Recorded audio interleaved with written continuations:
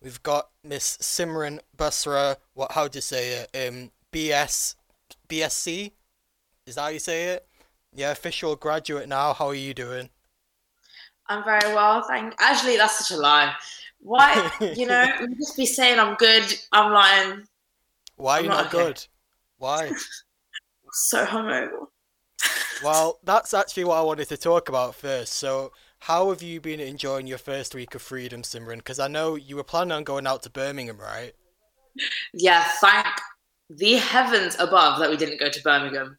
Oh, so what do you Like end up doing then? Monday. Oh, I did nothing on Sunday or Monday. Hmm. Like chilled because I think was it us that was saying that like it's just going to be full of children, Yeah, yeah. like, all the really excited like 18-year-olds. I was like, right, I'm okay. Like Sunday, Monday, that can be their time to shine. Like you guys Hmm. enjoy. Um, and then was just kind of like going out in the week and stuff because we were celebrating me graduating and stuff, but not going out. And then Thursday went out in London, and Hmm. yesterday I went out in London. Yeah. Didn't I see on your story like you went back to the same place like twice within like 24 hours or something? Oh God, yeah, that was in Windsor, not London, but that we went out. Yeah, Simran's on a mad one, guys. we went out. That I was there at like 4 p.m. and then I was there at like 2 p.m. the next day, and I'd Hmm. gotten home that day at like 4 in the morning. Mad. And then oh my God, and then on Thursday I got home at 6, and then I woke up at 9, and then I was back. So we were out in Shoreditch on Thursday, got back home at 6, and then on Friday I was back in Shoreditch by 3. I see. I just don't have the energy for that. Like, where's the energy for that come from? I used to have it. Honestly, that's what I'm saying. I feel so rough now that I'm just like, I don't think I've got it anymore. Usually I Mm, could do that, like kind of no problem. 4 days in a row. mm. Well, it might just be Now because I'm you're just out of like, practice. pardon? It might just be because you're out of practice. True. So you're saying I should practice? I'm not telling you to do anything. I'm just saying, like, maybe that makes sense. But so when you have been going out, have you been like proper like clubbing yet? So twice we went proper club, and the other times are just like bars and like going out and about. Mm, But like even Shoreditch yesterday didn't go clubbing, but it was like clubbing, like the places we were going to, like, but they weren't like clubs. yeah. Oh my God, it was just so weird. We went out in London on Thursday, and it was the strangest thing ever. I mean, I don't remember a lot of it, but even just being in the club, I was like, this is like not happening. This is Mm, so, it just felt so illegal. yeah. But was that it for you? Was it just feeling like, oh, this is like a bit naughty, or was it like, okay, I'm actually feeling a bit anxious, like there's so many people around me, sort of thing? You know what? At the time, that thought never crossed my mind for a second. At the Mm, time, that didn't like, I didn't even consider that. But looking back on it and how, and like thinking back to in how much close proximity I was to everyone else, it is pretty scary. Hi. Queen Hey guys, Halima sorry has I'm entered the late. chat. Oh, welcome, Queen Halima, as it says on your screen name. Thank you. Make sure everyone knows what's up. Yeah. Simran was just telling us about how she's been going out all this week. I know, I've been seeing my girl, you've been doing up enjoyment every day. It's too much. My bank account's suffering. I'm suffering. This is the end of it now. I had my week of fun. We had my celebrations, and now it's like, okay, Yeah, but that's a cost of hot girl summer, isn't it? and hot girl Uh, summer it is. Oh, uh, is it? Like that, yeah? no, Okay. no Okay. comment. Halima, let me just say to make you happy, you look very tanned. Thank you. Oh I had to leave this country to get this tan. Thank you very Mm. much. yeah. Thank Yes, you. please. See, It's this is me. This is real international. me. Yeah. So This is tell the us, real Halima, not that pasty little girl that you see every week in the studio. This is the real me. like, how was Portugal, and also how was it traveling like after all this time? Um, you know what? It was actually fine. So we went to Madeira, which is not actually like mainland Portugal, because mainland Portugal is amber list now, so Madeira is Mm, still green list. mm, Um, and it was so easy because I'm double vaxxed, mm, so I didn't even need to take a test to go there or anything. I just needed to take a test to come back. Like literally got there and it was just so straightforward. Oh, actually, however, guys, I do have a story. So I was going for 9 days, right? I was going from Saturday till the Monday, like 2 Mondays afterwards. So on Saturday we flew out, and Madeira is like a tiny island, like in the ocean, Yeah. and it's volcanic. So they have quite like bad weather conditions. So when we got to Madeira, the pilot was like circling around, and he couldn't land because it was too windy. Mm. So then he had to take us to, there's another island next to Madeira called Porto Santo. He couldn't take us there either because it was full. So then he had to take us to Portugal. We got to Portugal, and then they said, we're taking you back to Manchester. Can you imagine? No. They had to take us back to Manchester. Yeah, I was fuming. I was bloody fuming. So then they took us back to Manchester. So I flew out all the way to Portugal to be brought back to Manchester. And then what? And then they got us like a hotel and all that kind of stuff. And then the next morning, they took us back to Madeira, and they were able to land. But how peak? Like I literally spent that Saturday, I spent 8 hours on a plane to fly to Madeira and back to Manchester. Oh my gosh. But apparently I'm entitled to like compensation, so I'm gonna have a look. So that will fund my next holiday. So I don't actually mind that much. Fair enough. That's a bit of a shaky start, but from your stories, it looked really nice. Oh, it was beautiful. It was gorgeous. It is really stunning. It is very stunning. It's all like the topography of the island is mental because it's all like steep. So yeah, gorgeous, and obviously it's Mediterranean climate. Huh? You were about DOV. My God, no, I got a taxi everywhere because I thought, nah, forget it. Like there'll be our Airbnb host, she'll be saying like, oh, you know, you can go over here, and you can like telling us where all the local things are. This bakery here, this bakery there, and I'm like, no, because I'll have to climb at some point. Forget it. Yeah. All I know about Madeira is it's where Ronaldo's from. Oh my God, the airport is literally called Cristiano Ronaldo Airport. Really? Yeah, the airport is called Cristiano Ronaldo because it's a tiny island. Like the population is literally like 250,000 people, which is nothing. Wow. I think Manchester's even 500,000. That is mad. Well, yeah. Well, considering Liverpool's got an airport called John Lennon Airport, I think it's okay. Oh, that's true. That's true. Yeah, why is ours not named after anyone? Because all I know is Manchester Airport used to be called Ringway, and now it's just Manchester. It's a bit boring. Is it Ringway Airport? Yeah, Ringway is what Manchester used to be called, because that area is still Ringway, and now it's just Manchester. Manchester used to be called Ringway? Oh, Manchester Airport. Yeah. No, not Manchester in general, just the airport. I was thinking that can't be right. I know that's not true. Nah. Who should the airport be named after then? Me. Oh, I knew you were going to say that. Yeah. Guerns Airport. Okay. Yeah. With the V. Okay. Sure. Well, Halima Airport doesn't really have the same ring to it, does it? Like, I think it has a better ring than Guerns Airport. That Guerns. You know what it means to when you're gurning? You know what, Halima? I have the power to mute you. Don't make me use it. But anyway, obviously you talked a bit about how it was easier for you because you were double vaxxed, which takes on to the other thing that I wanted to talk about. Obviously, restrictions were lifted on Monday, and straight away Boris said, oh yeah, but come September, once all over 18s have had the chance to be vaccinated, we might start implementing this thing where you have to be double vax in order to go into clubs. Now, what do we think about that in particular?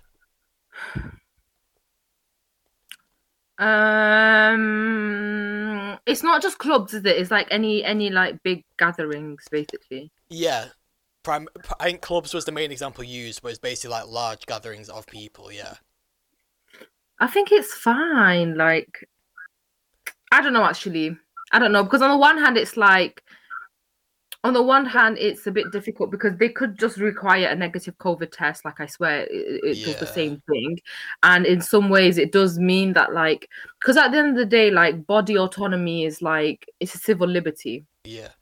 So people should have the right to decide whether or not they want to get vaxxed. Ultimately, you know, obviously that there is an argument that it's for the greater good of society. Yeah, fine. But you also can't take away someone's personal body autonomy. So in some ways it does kind of like coerce them into it, I guess. Like it makes it difficult for them to not be to choose to not be vaccinated. Yeah. I mean, I personally, I think what you're saying about it takes away that body autonomy, and in my opinion, I am pro-vaccine. I've had it Yeah, myself. same. However, Same. like you say, negative tests can provide the same thing. Obviously, it would be great if everyone could be vaccinated, because having the vaccine obviously makes you less likely to transmit and also makes you less likely to react badly to COVID. However, saying to people that you can't go to a certain place unless you have injected something into your body, I don't agree with that, and I think it's very silly. I also think it's very silly of them to have said that, because all that's going to do is make the people who are against the vaccine just not want to take it even more. Yeah, because it makes it seem more booky, innit? Like, because then you're literally like, it's coercion at some point. Do you know what I mean? Like, to take away certain kind of like privileges for people who aren't double vaccinated, it does come across as coercion. I mean, sorry, go on. And I agree with like the vaccine rollout, the way it has gone. Like, it's been really good, and the encouragement of people to get the vaccine, I obviously stand fully behind. Like, I'm single vaccinated, I've not had my second one yet, but I am pro-vaccine as well. But I think as soon as you introduce the element of you can't attend certain things or you can't partake in certain things without that vaccine, when there is a perfectly adequate alternative option available, that's when you kind of start erring on the side of coercion. And like you said, Halima, it looks spooky. Like, it looks really fast from them to be like, you need this vaccine to now participate in all the things that you were doing without the vaccine 2 years ago. You can't tell people to go back to their normal lives, but the only way you can do it is with a vaccine when they've had 20, 30 plus years of doing that just fine before. Yeah.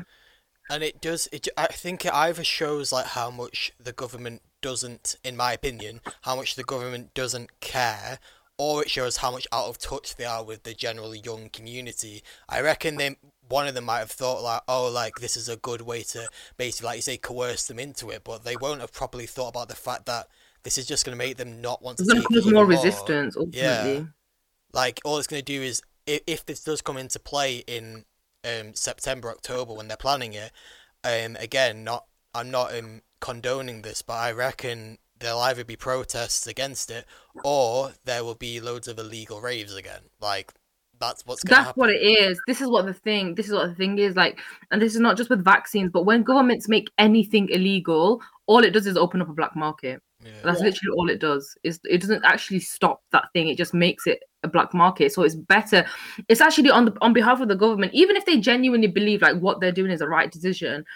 A government who is controlling a large like body politic, it actually makes more sense for them to be realistic and understand that not everyone will want to go for this option, and therefore be able to regulate other options, other alternatives, realistically and more better. For sure. Rather than say, this is the one only option and everyone has to do it, knowing that it will open up like black markets. I think as well, it does just kind of lend itself to this general feeling of an authoritarian society that the government seems to be edging towards, especially if you guys seen about that law that they're looking to get passed, which would, following the Matt Hancock scenario, would allow journalists to face up to 14 years. My God. Up to 14 years in prison if they embarrass the government. But what is that about? Like, I don't understand. How is that within the realm of like law and order? But surely that's like freedom of speech, and people are entitled to like you know what I mean, freedom of the press. Exactly. No, it literally is. It's censorship at the end of the day. It's actually censorship. I think obviously there should be laws in place in regards to defamation, and also in regards incitement of hatred, all of these things. Yeah, like protecting people's mental health, etc. But just quote unquote embarrassing the government. Also, why is it the government that gets the special treatment? Surely it should be anyone if we're going to be like stopping people from getting embarrassed. Exactly. And all it means is like to embarrass. I mean, and the Tories have a lot to be embarrassed about, in my opinion. All it does is give them mandate to act with impunity. Like, honestly, it just gives them mandate to just do whatever the hell they want. And now there's no media backlash, and media is the primary way that people obviously are informed of what's going on in the primary way, where people can kind of like voice and demonstrate dissent as well. So for sure. And I think in regards also obviously the police and crime bill that got passed as well, it's just I don't understand like how they think people aren't going to like notice this theme that seems to be emerging of just more and the refugee, the one of the laws talking about the refugees on boats, you can't rescue them. Yeah, it's a crime. If you save someone's life from drowning, you're gonna get arrested. Like, how does that make any sense? Priti Patel, yeah, she's actually worse than Thanos. Like, in my opinion, like I don't understand. Like this woman is a real life villain. What happened to her? What actually happened to her? We literally need like a villain backstory, don't we? Yeah, there must be, because I'm sorry, no one can like willingly wake up and choose this amount of violence every day. It is interesting though, because like I was talking to my sister about this, and all BAME Tories, they kind of seem to like get involved in it very much from the early stages. Like they'll go to university or high school and they'll get involved in like the conservative union like stuff then. And I think really? Yeah, like both Sajid Javid and Priti Patel both like were involved in it from that young age. And I think it is very much like they have this mentality again of like, I want you to accept me, pick me, I'm not one of them, and this is how I'm going to put in the quote unquote hard work to make it out, and if I can do it, anyone can do it, you know what I mean? They're so desperate for like assimilation. Sorry, it's like rooted in like this weird like deep self-hatred. Yeah. And you're just like shaking bum for the white man, basically. Yeah. Literally. Just to appease them and get your point across that you probably don't even believe in, like, because I would find it extremely mind-boggling if Priti Patel really like firmly and fully believes in the things that she's preaching, and she's not just doing it to appease her colleagues in parliament. Because for as a woman and as a BAME woman, you can't go through with things that she's saying like and fully back that with your heart, I believe, anyway, or at least I can hope. Really, I don't know. I think she does. You know, I think that, and this is it. Like, this is the thing about like identity politics, where it's like it's great, but it only takes us so far. Innit? It only takes us so far because we think that because she belongs to a historically marginalized, you know, community and identity, then that means she also resonates with those things, and it's obviously quite clearly not the case, because I feel like appeasement is one thing, but she's so over the top. Like she's so, and that's the thing. It's like this inner need, this incessant need for like assimilation and acceptance. Like you then start to overcompensate. Yeah. Like you think these are the policies that will resonate with, you know, Tory policy and politics and you know, British body politic. And really, you're actually just going over the top.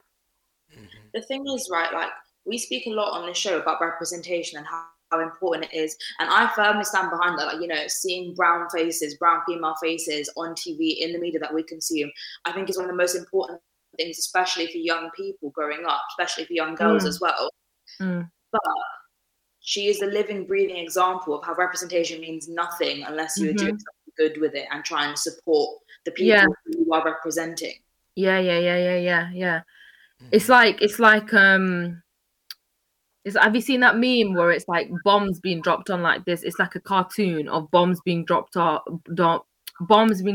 this like Middle Eastern country, and there's like two cartoon characters running away from it, and then in one of the stills it says like, "Oh, I heard these bombs are being dropped by a brown woman." All representation. Oh dear. Like I actually think so it's like far. Obama was supposed to be like the gleaming face of America and supposed to represent the people of color community in America and the new world, and to, you know, take us really far in that like in terms of representation. But when you actually look at the stats and the war what that was being waged in the Middle East and Iraq and stuff, like it means nothing when you're still thinking that that's the man that's dropping the bombs and that's the man that's pushing and making the phone call. Like just because you have that figure there that has melanin in their skin. Exactly. It's the same thing with like Kamala Harris as well. Like when she got elected, I know like a lot of Black and like South Asian people were so gassed, and it's like she's literally a cop. Initially, she's a cop. Because I didn't know anything about the situation. I remember being like so gassed, like black woman, vice president, whatever. Like, I was so gassed, and then actually read into it, and I was like, oh, yeah. It just goes to show, like, identity politics is really not the end all be all, you know. But it's like a checkbox, and it doesn't just work for our parliament. It works in all jobs now, because obviously, like, I'm job hunting. All my friends are job hunting at the moment as well. Especially they're job hunting for like grad schemes and like their first actual jobs in their career paths and stuff like that. And we were speaking about it, and a lot of my family also said, like, you have to play up to this now, because you're a woman, you are a member of the BAME community, you can play up to the Punjabi thing, because obviously we're quite marginalized as well. They were like, you have to play up to every aspect of your identity, because at the end of the day, these corporations see it as a checkbox for them. Positive discrimination.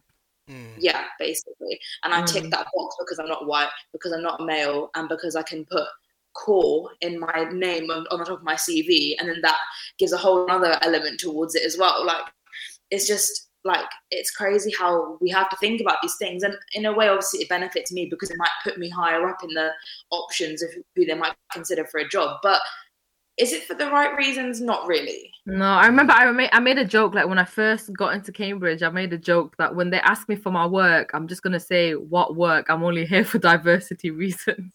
Probably would have me. They like weird stuff like that as well, don't they?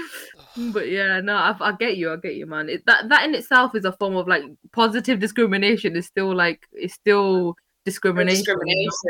Exactly. What I'm saying, Sajid Javid, Preeti Patel, they're all just like their own little check marks under Boris's government. Yeah, no, exactly. But okay, see, so this is the thing. Like, this is a bit more like, I'm about to get into my politics bag here. This is the thing that's, like, really, really insidious, right? About having ethnics in the Tory cabinet, is that it allows the Tory party to posture as post-racial. So it allows them to posture as being living in this colorblind politic. How can we be racist? We've got brown cabinet members. When in actuality, like, look at what the members are doing, look at who the members are, and look at what the Tory party haven't changed.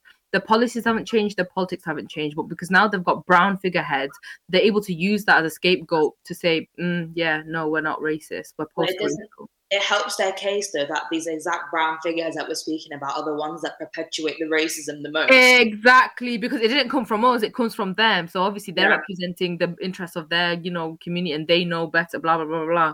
Yeah. They're scapegoating them. It's exactly the same thing that we spoke about with the manifesto that claimed that Britain's not institutionally racist, from 9 people of colour that were in positions of power, like societally powerful positions. Yeah. But they were the ones saying Britain's not institutionally racist and we don't have barriers towards our progression anymore due to race. However, you can ask any person of colour on the street if that's true, and I'm guaranteeing you they would say no. Yeah. Right, probably gonna have to play a bit of music, guys, but certainly very interesting discussion, which I think we always seem to come back to this idea of representation and whether or not it's a good thing or bad thing, and I think that just shows, like, how relevant it is to every aspect of society, and it continues to be. Right, so moving on to the next thing, again, don't worry, guys, we're gonna get to, like, a little bit of, like, more funny, positive stuff later, but before that, let's just have a little bit of a chat about what happened to Dawn Butler earlier this week. Halima, seeing as you seem exasperated, do you want to just explain to the people what happened? So she was in Commons, and she was just calling out Boris Johnson for being a liar, and the speaker kicked her out. Yeah. Like, she got kicked out. She got kicked out of a place that she gets paid to be in. She got kicked out of her workplace for saying that the Prime Minister is a liar. But it wasn't an accusation, it was the truth. Yeah, because if you look at the facts, and this isn't us, like, making allegations, but if you look at the facts of what Boris Johnson has said and what is the truth, he has lied. He's a liar. He's a liar. Like, the definition. I can't say anything more than that because it doesn't make sense to me. Like, make it make sense. Someone help me make it make sense. And I think the thing is, obviously, we look at this and obviously it makes completely no sense to us. Why should someone get kicked out when they're literally stating facts? But then if you look into it, this is actually part of the rules, like they're not allowed. So it's basically part of something called unparliamentary language, and you're not allowed to use language that falls into this category. And certain things are accusing people of being a liar or a hypocrite or a traitor, and you can't use language such as calling someone like a squirt or a coward or a hooligan, because apparently that's unparliamentary. Whereas people have actually figured out ways around it by using like other terms basically that don't fall into that. But surely that just shows how much the rules need to be refined and looked at again. Yeah, because why are you having to do like verbal acrobatics to say what the truth is? Mm-hmm. Like, why? What is this? And also, like, okay, so unparliamentary. I'm sure I have seen a number of videos circulating on the internet, clips of like parliamentary debates where people are saying and behaving in a much worse manner. Mm-hmm.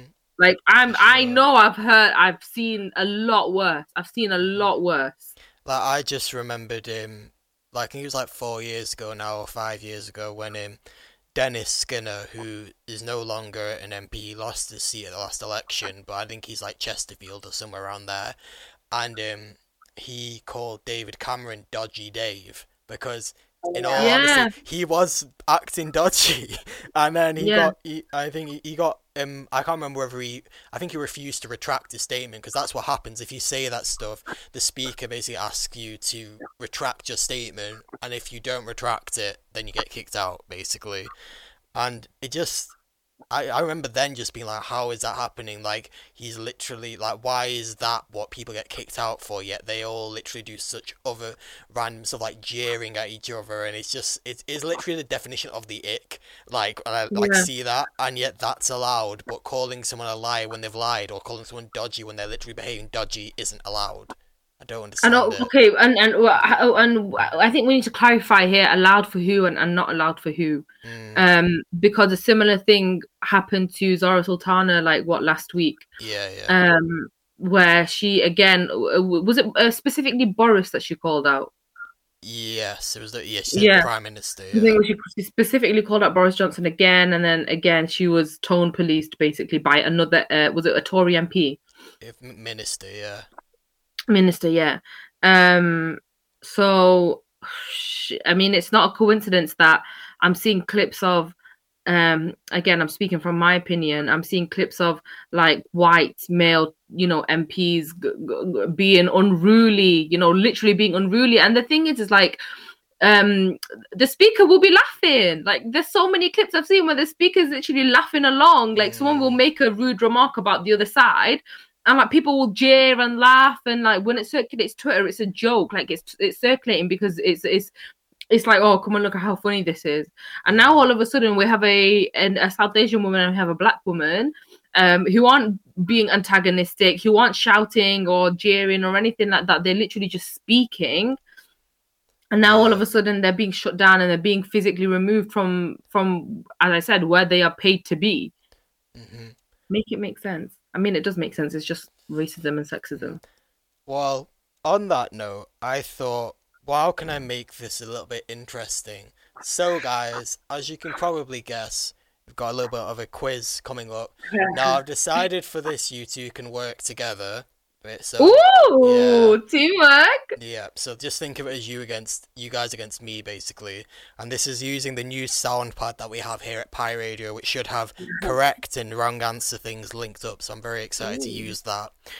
Right, so basically what I'm going to do is I'm going to state something to you, and you have to say whether or not you think that is allowed in Parliament or whether it isn't allowed in Parliament. Okay?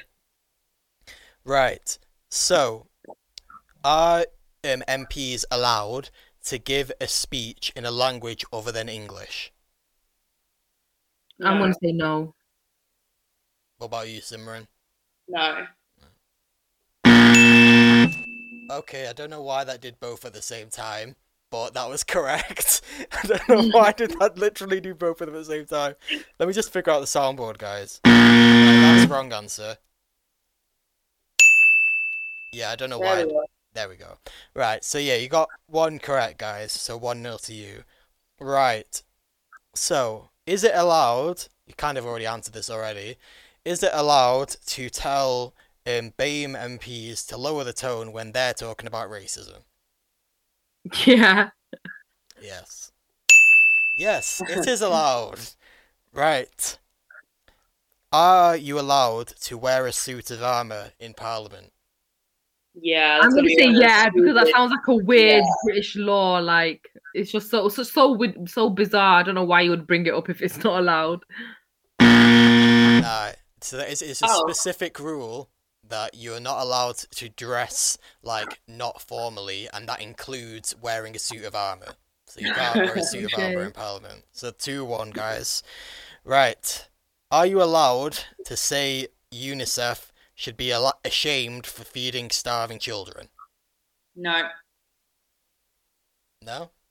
No, as in... Are you allowed to say that UNICEF should be ashamed for feeding starving children? Yeah, because someone did say it. Someone did say it. Yep. As said by Jacob Rees-Mogg. Yes. Yep. So he said that they were playing politics and they should be ashamed for doing that when they were literally feeding starving kids at Christmas, I believe. So there we go. Typical Jacob. Right. Moving on to the next one. Are you allowed to applaud in Parliament? I'm pretty sure I've seen them do that. Yeah, I feel like they do, but maybe it's one of the things that's not allowed, but they just let it slide. Yeah. So you're saying you think it is allowed? Oh, I don't know. Simran, you take this one. I'm going to say no. Okay. You're saying it's not allowed? So you're saying it's not allowed? Yeah, not allowed.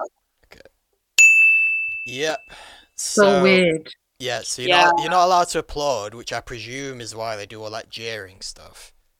I'm so sure. I mean, obviously, I could be completely wrong, but I'm so sure I've seen people like clap. Yeah, me too. Clap and like make hand gestures, and they're very out there with them. They're very animated, aren't they, in Parliament? Mm-hmm.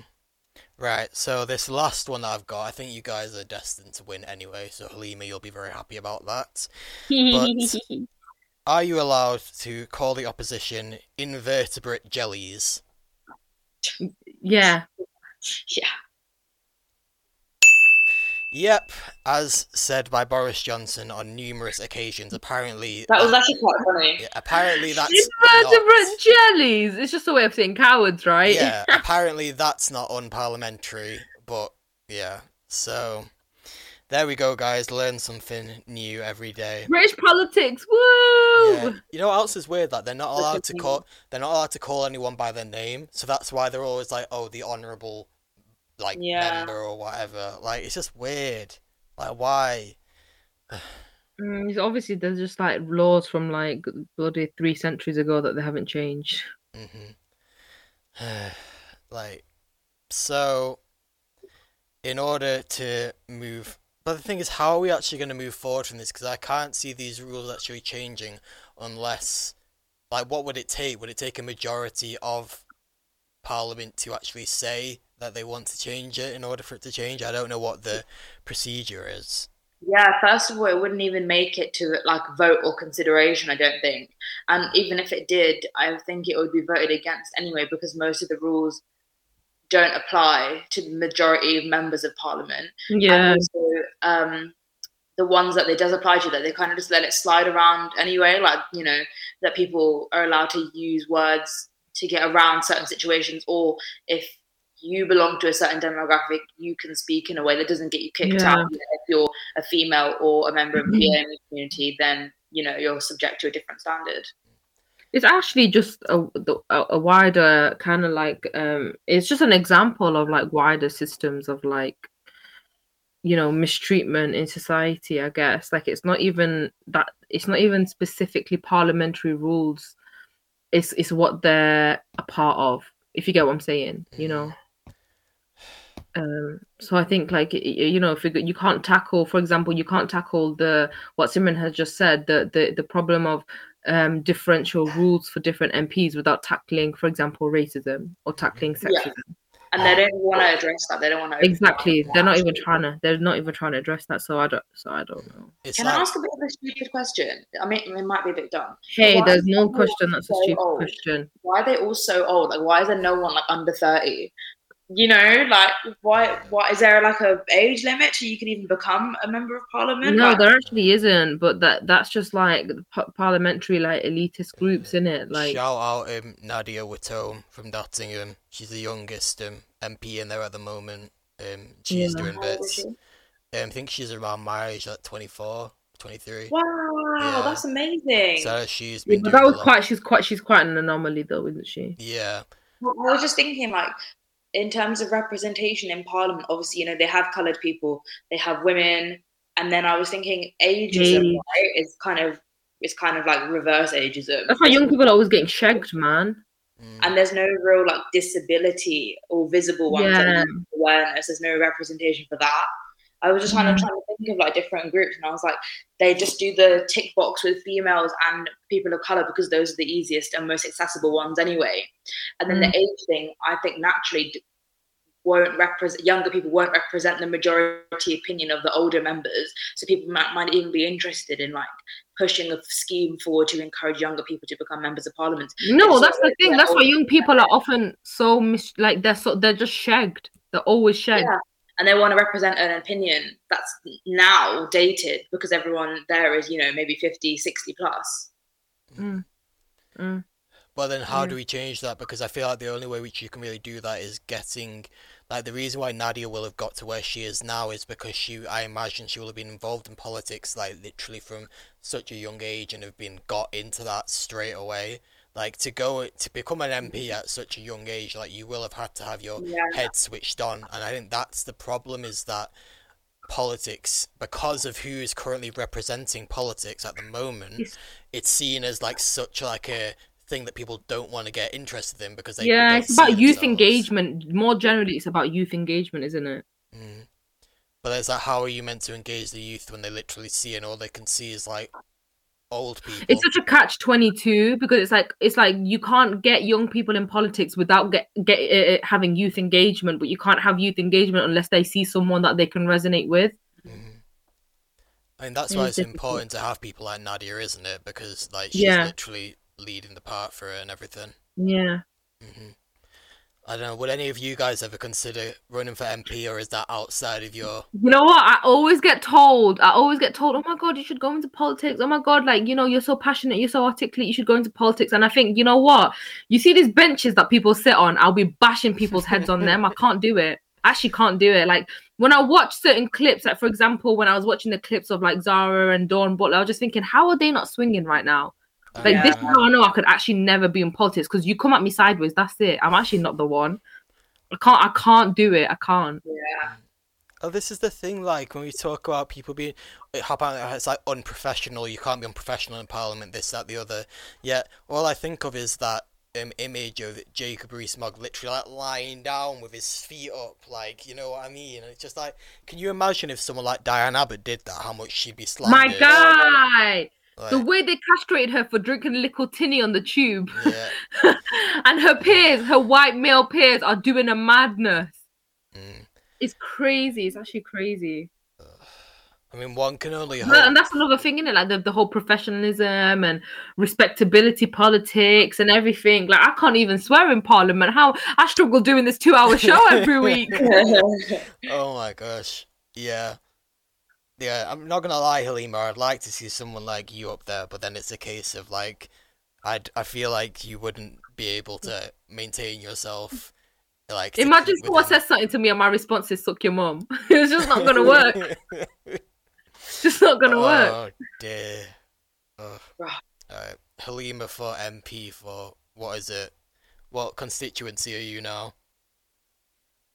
Bloody Cheadle. Yeah, we don't Cheadle. It's not gonna work. Yeah, Cheadle is just between what's it called?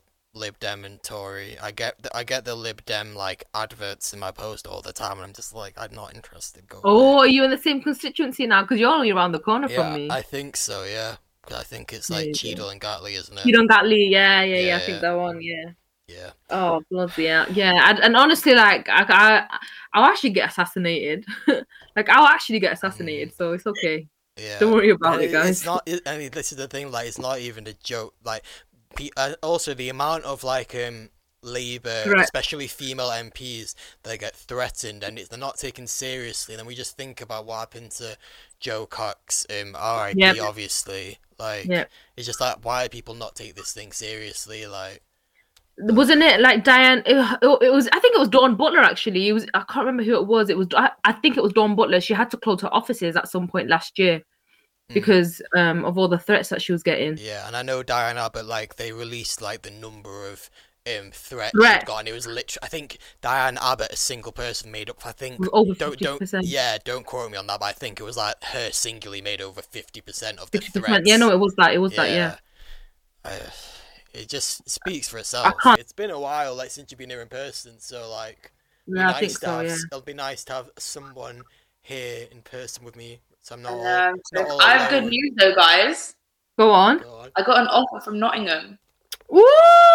Congrats! Is that your first choice? That's the one I wanted. So I got 3 out of 3 offers, but I wanted Nottingham. Oh my god! Congrats, girl. Sweet. Thanks. So, so is it what clinical psychology was it? Occupational. Oh my god! So you're moving to Nottingham?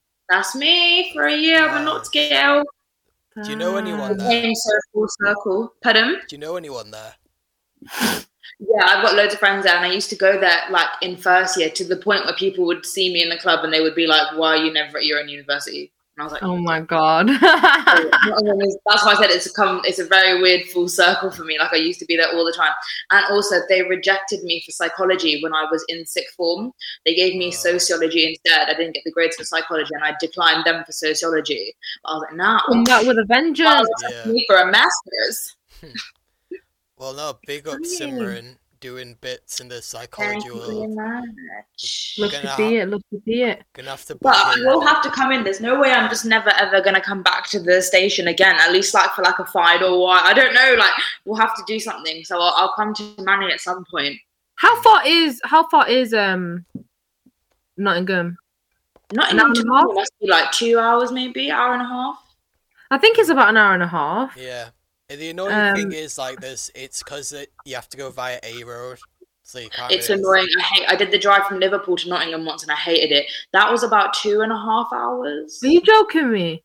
Yeah, it was pretty far. No motorway. It was like a little bit motorway, but most of it was A roads. Oh my god, I was going insane. That's crazy. Or maybe. But I mean, like, are your friends still in Liverpool? Like, most of my friends, like the vast majority of my friends, graduated this year, so they're all like gone back home. A couple of them, like I don't know anyone on postgrad, but a few do like 4-year courses. Oh, because I was gonna say like maybe if you ever came to visit your friends, like you could pop over to the studio. But yeah, I need to. I want to go to Liverpool anyway. Like I'm definitely gonna go back. Like I want to take my friends and go and see it and stuff because I think it all happened so quickly. I didn't even get to like say bye. I need to like go and bless it one more time. You know, like. Oh. So it's not like I'm never not going to go back to Liverpool, I don't think. And then obviously when that happens, I'm coming to Manchester. Yeah. Love to see it, man. I mean, I think we should pattern it as well, like, so that, like, maybe, like, once a month you can come into the studio. Maybe we can plan it so that you do, like, some other kind of content as well.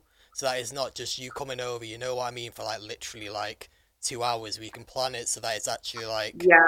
Yeah. Because obviously... Like, as much as, like, StreamYard is, like, a good tool to utilize it, I do miss you guys actually being here. I know, it's not the same. Oh, Carla! Yeah, I'm back next week, don't worry. So I realised we need to get, like, a proper photo of the three of us so that we can actually have, like, a proper, like, poster, rather than it just being, like a collage of, like, us stuck together. Yeah. Yeah. That's not a cute picture of me.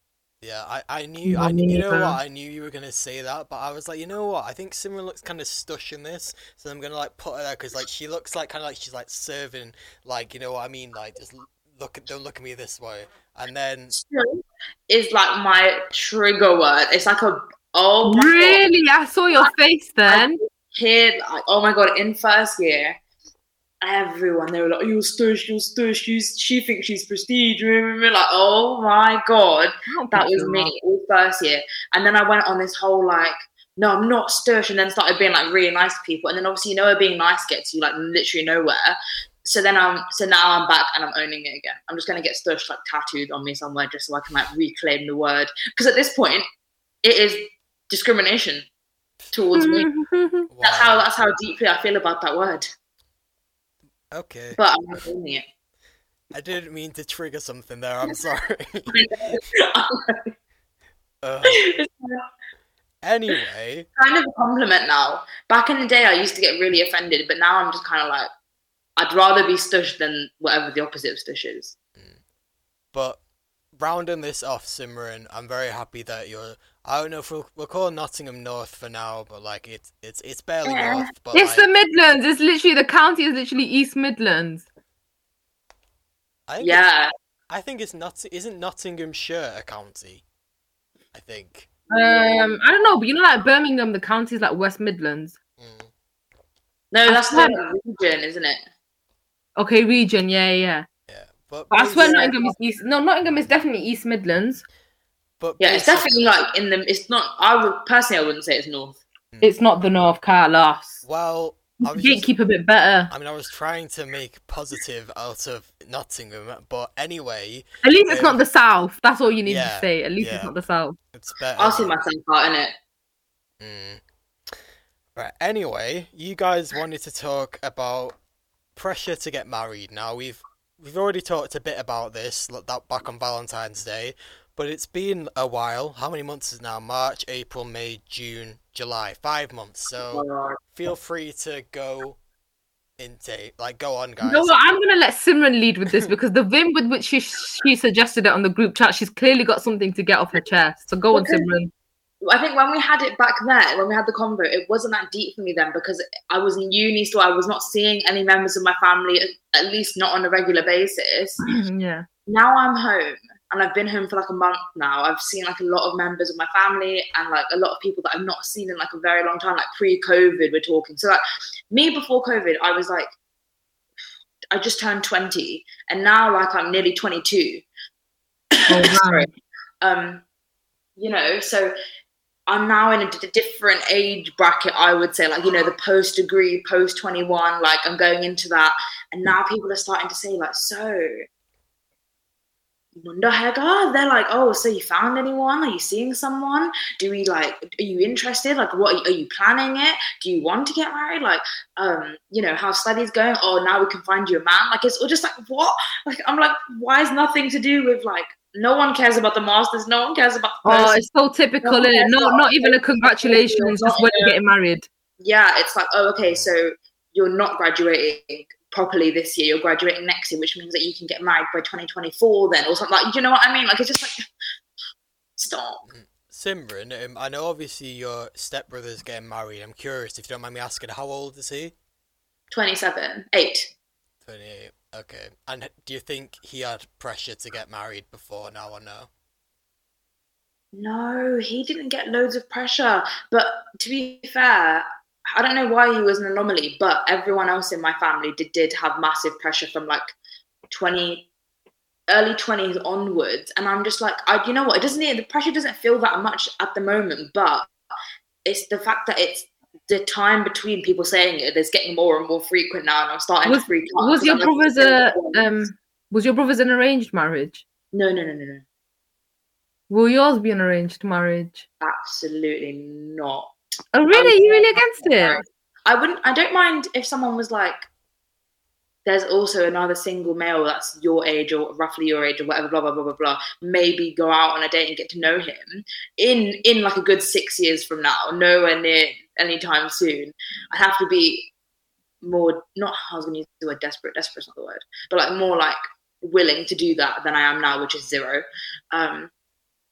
Yeah, but like not like an arranged marriage, like, oh, you guys are getting married. I wouldn't mind being introduced. But not no bio data. No. So, Simran, obviously you said like 6 years. So if, say, for example, you got into a relationship now and it was going really well, would you like literally be in that relationship for, you say, like the next 6 years before wanting to settle down? Or if it was like, say, 3 or 4 years in, would you be like, okay, maybe I'd be open to doing it earlier? The thing is with me, right? Ever since I was really young, my career came first. Like when I was 14, I made a 14-year plan, which was basically a doctorate. So I'd be 28 by the time I'm a fully qualified psychologist, right? And on my 21st birthday, I realized I'm exactly 7 years into the 14-year plan. I had a massive existential crisis. I don't want to talk about it. It was horrible. And like I'm exactly 50% of the way there. Got 7 years left, and yeah, basically that preceded my entire life and all the decisions I made. So like that 14-year plan comes first, and not a lot. I can't see a lot, like especially not a man getting in the way of it. I mean, that's fair enough. The thing is like obviously in our culture, it's such a cultural norm. A girl hits a certain age, and it's kind of what we spoke about in that Valentine's Day episode, where it's like the basically the sum worth of a woman is her child, her making a home, like making a family basically. So everything else is almost kind of like subsidiary. Like the same thing happens to me. Like got my first, mine started when I was 18, Simran, so you're even lucky that you've had it a few years later. Like you get your, honestly, like you go to university, they're concerned about marriage. My first degree, concerned about marriage. My second degree, concerned about marriage. Recently got myself like a good job, concerned about marriage. Like that's all they care about. It's just like, as a, like, you know, I feel like the boys always get very geared towards like uni and like getting a career sorted and getting on their feet first, maybe getting a property or whatever. But for us, it's like we can have the uni thing for like 3 years, a little undergrad, and then it's like no, now you have to think about settling down and stuff. Yeah, and just, like, it's as though like our degrees and our career aspirations are just like cute, like little side things, side hustles, you know. Yeah, and I feel like people don't like it when I start with the 14-year plan, which is honestly absolutely fair enough. But like, I like to leave with it because I feel like you need to know that comes first before literally anything else right now, because I'm not giving that up for anything really. Well, your parents are calm, aren't they? Your parents are not yeah, parents are calm. It's just like, that's the most important thing. That's actually the most important thing. It's just people that, but the thing is, like, in a way, I'd understand it more if my parents were saying it to me, because they kind of can. If it was, people are gonna though. That's just the nature of our community, man. I'm just like, you don't get a say. Like, focus on your own life. Like, that's the nature of our community, and not just with marriage, but with everything else. With women, it's just like marriage is like, they really can't fathom the fact that a woman might have any kind of life outside of marriage. So that's kind of like what it is that they speak about most with women. But it's one of those things, isn't it? You're gonna keep getting it, sis. You're gonna keep getting it. When I tell people like, oh, this year's like now a master's, and it's like, oh, it's another year that you're not going to be like, you know, in like a full-time job, and then I'm like, no, but it's not just that. It's then another 3 years of work and then a 3-year PhD. Like, I'm not done. Like, yeah. And they would be like annoyed. I can see them like getting annoyed by it. And I'm like, first of all, it's not your life, and second of all, like 30 really is the new 20. Like, your 20s are for figuring this kind of stuff out, and like getting to know yourself and like going on your own self journey. And I feel like then if you're the type of person to settle down, do it when you're 30, like, or do it when you're 40. And also, like, the annoying thing is like what you're doing is actually sick. Like, you've done so well for yourself. You're so prepared. You're so ambitious. Like, you're so passionate about what you do. It's such a good thing, you know. It's such an aspirational thing. And they're not even looking at that. They're not actually even stopping to say, like, and I bet you in your community as well, you're probably one of the first kind of generation of women to actually really pursue a career in that way, and really want something of herself. They're not even stopping to be like, oh my God, what you're doing is so good. Yeah, for them, it's in like they don't mean it in a harsh way, but for them, it's like a waste of time. Like, but they don't understand the hard work and like the thought that goes into it, and where it'll end me up in 10 years time. It's just about like now, like, oh, she's not going to find a man. Like, yeah, I know. Trust me, I bloody know. I get it every day. I'm about to hit 25. Everyone is stressed. Everyone is panicking. Who's gonna marry me? It's like you're acting like they're saying you're past your like sell by date, like you're expired now because you're 25. 25. So young. I'm not gonna lie though, like it has kind of slightly done a number on me. I even, so you know how you're saying like, oh, you're not that interested in like family and all that, like getting married, having kids and all that kind of stuff. Yeah, I have always like wanted to start a family young because I don't know, like the brainwashing they did, it was successful, innit? So I personally have actually always wanted to like get married and settle down young. So even me, I'm a bit stressed. I'm like, oh my god, I'm 25, where's my husband? I thought I was gonna have a child by 23, guys. I thought I was gonna have a husband and child by 23. Wow. I mean, people do, like, I know people that are settled with like kids and husbands and houses and stuff, like, you know, like I see more and more people doing that. You know, some people, that's cute. Everyone I know has a northern thing though. No one down here can afford to do that. That is such a northern thing. Oh really? See, the thing is like, because I went to a primary school that was like 98% Muslims, and obviously like Muslim people tend to get married a lot younger. So from the ages of like 17, 18, I've been seeing my peers from primary school like get married, have children. Like that is a regular thing. Every year there's like a handful of people. But the thing is, I went to a high school that was predominantly white. Even my white peers are now starting to get engaged, have children, get out mortgages and all of that. I'm like, right, I'm actually getting on, you know. It is. Carlos, how do you feel? What do you feel? Pressure? Is it like? I don't really feel pressure, but I do feel old. Like, well, that's because Carlos, you've been in like a serious long term. Like, you know, you're marrying your girlfriend sometime soon, anyway. No comment. Anyway. Yeah. No, I don't feel pressure. I wouldn't say so. I'm quite lucky in that sense. I think that's a variety of factors, obviously, to do with being male and also being mixed as well. Obviously, that kind of takes a bit off, and not really having much South Asian family surrounding me, like in the first circle type thing.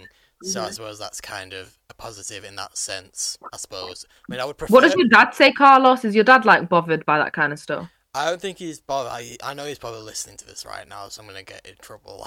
But I don't think he's that bothered by it, but I do think that he is quite like... He wouldn't mind what age I settle down or whatever, but he does want me to do things in a certain order. Okay. Than, so, like, I think, like, it is definitely marriage is the first thing rather than, like, having kids or that. Whereas I would personally not necessarily... be against subscribing to, like, against the norm of, like, getting married and then having kids. Like, I'm open to whatever, but I can understand why people do push for that on one hand, but I think ultimately, like, you kind of just have to grow, like I said, 25, you have to make your decisions for yourself at the end of the day. Like, you can't really can't really, not pressured, but you can't really be worrying about, oh, what will they say, sort of thing. But I did want to ask Halima, so what's this job that you've got? I got a job as a graduate tech consultant at KPMG, so I'm staying in Manchester. Wow, that's really cool. What? Carlos, that sounded so insensitive. No, because KPMG is huge. Yeah, and one of my girlfriend's uni flatmates has just got a job at KPMG as well. So, let's go, Halima. Exciting. Thanks, guys. Thank you. Like, I don't really know anything about them. I do know, obviously, that they're a very reputable company. So, like, big up, like, yeah.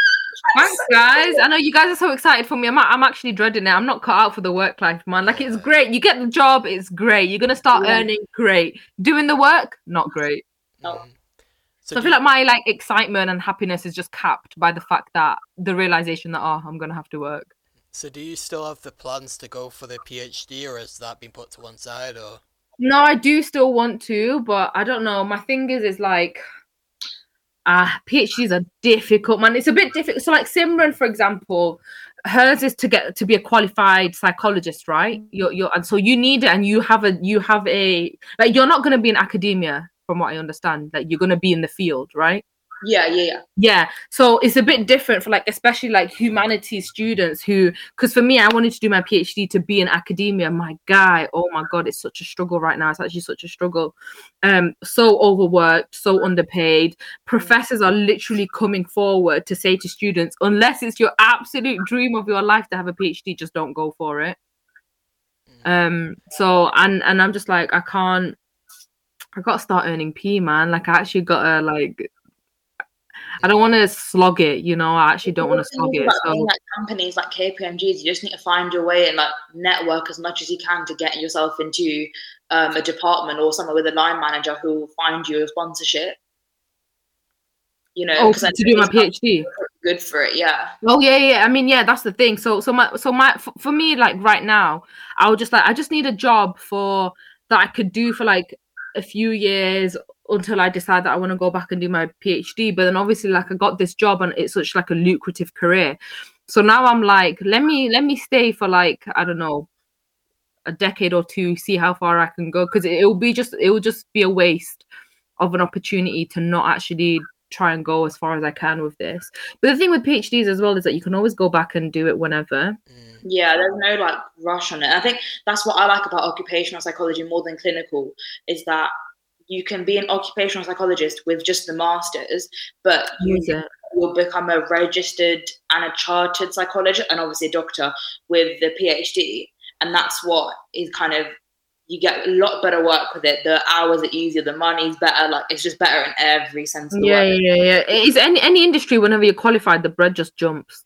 Exactly. So it is worth putting the time in for a PhD in that field, but I don't necessarily need it. And if I'm, happy enough for 10 years as with just a master's as an occupational psychologist, I'm happy to go with that. So your master's. Did you apply with like a proposal for your master's? I'm just going to do it as a continuation of my undergrad because with my undergrad project, because of COVID, if it wasn't for COVID, we would have had people in the lab with EEG machines, which would have obviously tracked all their brain activity while they were performing the test. Because of COVID, obviously, we couldn't have that because you can't do it with social distancing. So what is your research? Like, what's your actual research topic? So it was a computerized task which measured basically how efficient your ability is to pay attention based on a theory put forward by these people in the early 2000s about like the 3 types of attention and how efficient each one functions. And then we correlated that with stress data and ranking depressive and anxious symptoms as well as symptoms of stress related to the pandemic. But because you should test me. I've got ADHD. I've got terrible attention. Test me. You should have done it. I sent it out to everybody. I put it on pie. I put it on the mango masala. I did it, Halima. No, I did it, man. I did it. Yeah, it was well fun. I did it. It was sick. I loved it. Anyway. So you're going to continue that research for your master's? I'll be able to do it with the machines and stuff. So it will just be an extension of the project, but with an actual like neurophysiological accurate underpinning to it now. Like we can test it very empirically. Well, if you need any participants for that, come through, B. Honest to God, like my brain is very weird. Like it's very. And can you come and sort out what's going up in here, please? No, I actually need help. When I tell you, that's what everybody says. There's a long list of people. Oh damn! Shoot, mango masala takes Nottingham. Oh god. Yeah. That's the good thing, Simran, about you being in another city. You're going to officially be like, get us on the word, get us out like on the streets sort of thing. Spread the word, find all the Asians in Nottingham. Liverpool, Slough, Nottingham. Yeah. We're going taking us international, guys. International, exactly. Right. Coming up to the music we're going to play now. Gonna play a few tracks from Dave's new album, which dropped yesterday. Now, Simran, I'm curious because you said you have very strong opinions on listening parties. So what is that about? Oh yeah. So like, I just don't agree with the idea of people starting their This is going to sound so shady. People starting podcasts where they just sit in a room, listen to an album, and then every 10 seconds someone pausing it and going, "Oh, did you catch that bar?" It baffles me. I'm like, you don't know what you're talking about. I don't know what I'm talking about when I come on the show and speak about music. Like, I'm not that educated. I like music, but probably not enough to speak the way I do. But I'm not doing it on like podcasts that are dedicated to that. And like sitting there, I don't know, something about it doesn't sit right with me. No, it's fine when people actually know what they're talking about. More time though, you're right. It is actually the only input they have is, did you catch that bar? Yeah. Oh, that one went over a couple of man's heads. Yeah. Okay. But then what? Dissect it. Talk about it. Tell me about the wordplay. Tell me about why that relates to his other album. Like, tell me. I want the whole backstory to that bar. Do you know what I mean? Like, you're just sitting in your living room with like three of them and you're just pausing it and being like, oh no, like just. Which it don't make sense to me personally. I don't think you can really properly do that until you listen to it a few times and analyze it and then come back rather than literally doing a reaction. Yeah, you can't do it on the first listen. You definitely can't do it on the first listen. And like, I feel like I know a lot of people who are like that in real life. Like, they'll play it and they'll be like, oh, that went over a couple of man's heads. And I'm like, what? You don't even know what you're talking. And like, people that are trying to relate it to their life, like, no, your parents love you. You come from a very like loving household. Like, they're trying to force the struggle thing as well. Like, trying to relate to all these, not just Dave, but like all these rappers, like struggles that they rap about. Like, you don't resonate with that at all. You've never been out there or anything. Like, it's just it cringes me out. It gives me the ick. But anyway, guys, doesn't mean we can't enjoy the music. It just means don't try to pretend that you're similar to that when you're not. Pretty much. And don't start a podcast about it, please. Unless you want to, in which case we're not one to judge. We just won't listen to it. In our opinion. Simran might. just go and create a Spotify playlist with a SpongeBob picture. That's what you should do. More respect. Like, you see what type of time I'm on. This is what I'm into when I say I know music. Right. So we're gonna start with Verdansk. And we're going to move on to In the Fire, which that was a surprise feature, actually. What do you think about it? Because why did he suddenly include Meeks from Manchester plus Fredo, Getz, and Giggs? Like, I don't understand why do you think he didn't include that in the initial? I don't know why he didn't tracklist them. Yeah. But sometimes artists do that though. They have surprise collabs and they don't tracklist them. We've kind of run out of time there, but great talking to you guys. And obviously, congrats on your new job, Halima. Congrats on graduating and starting your masters, Simran. And yeah, we'll be back next week. Simran, I'll see you in the studio. The best time.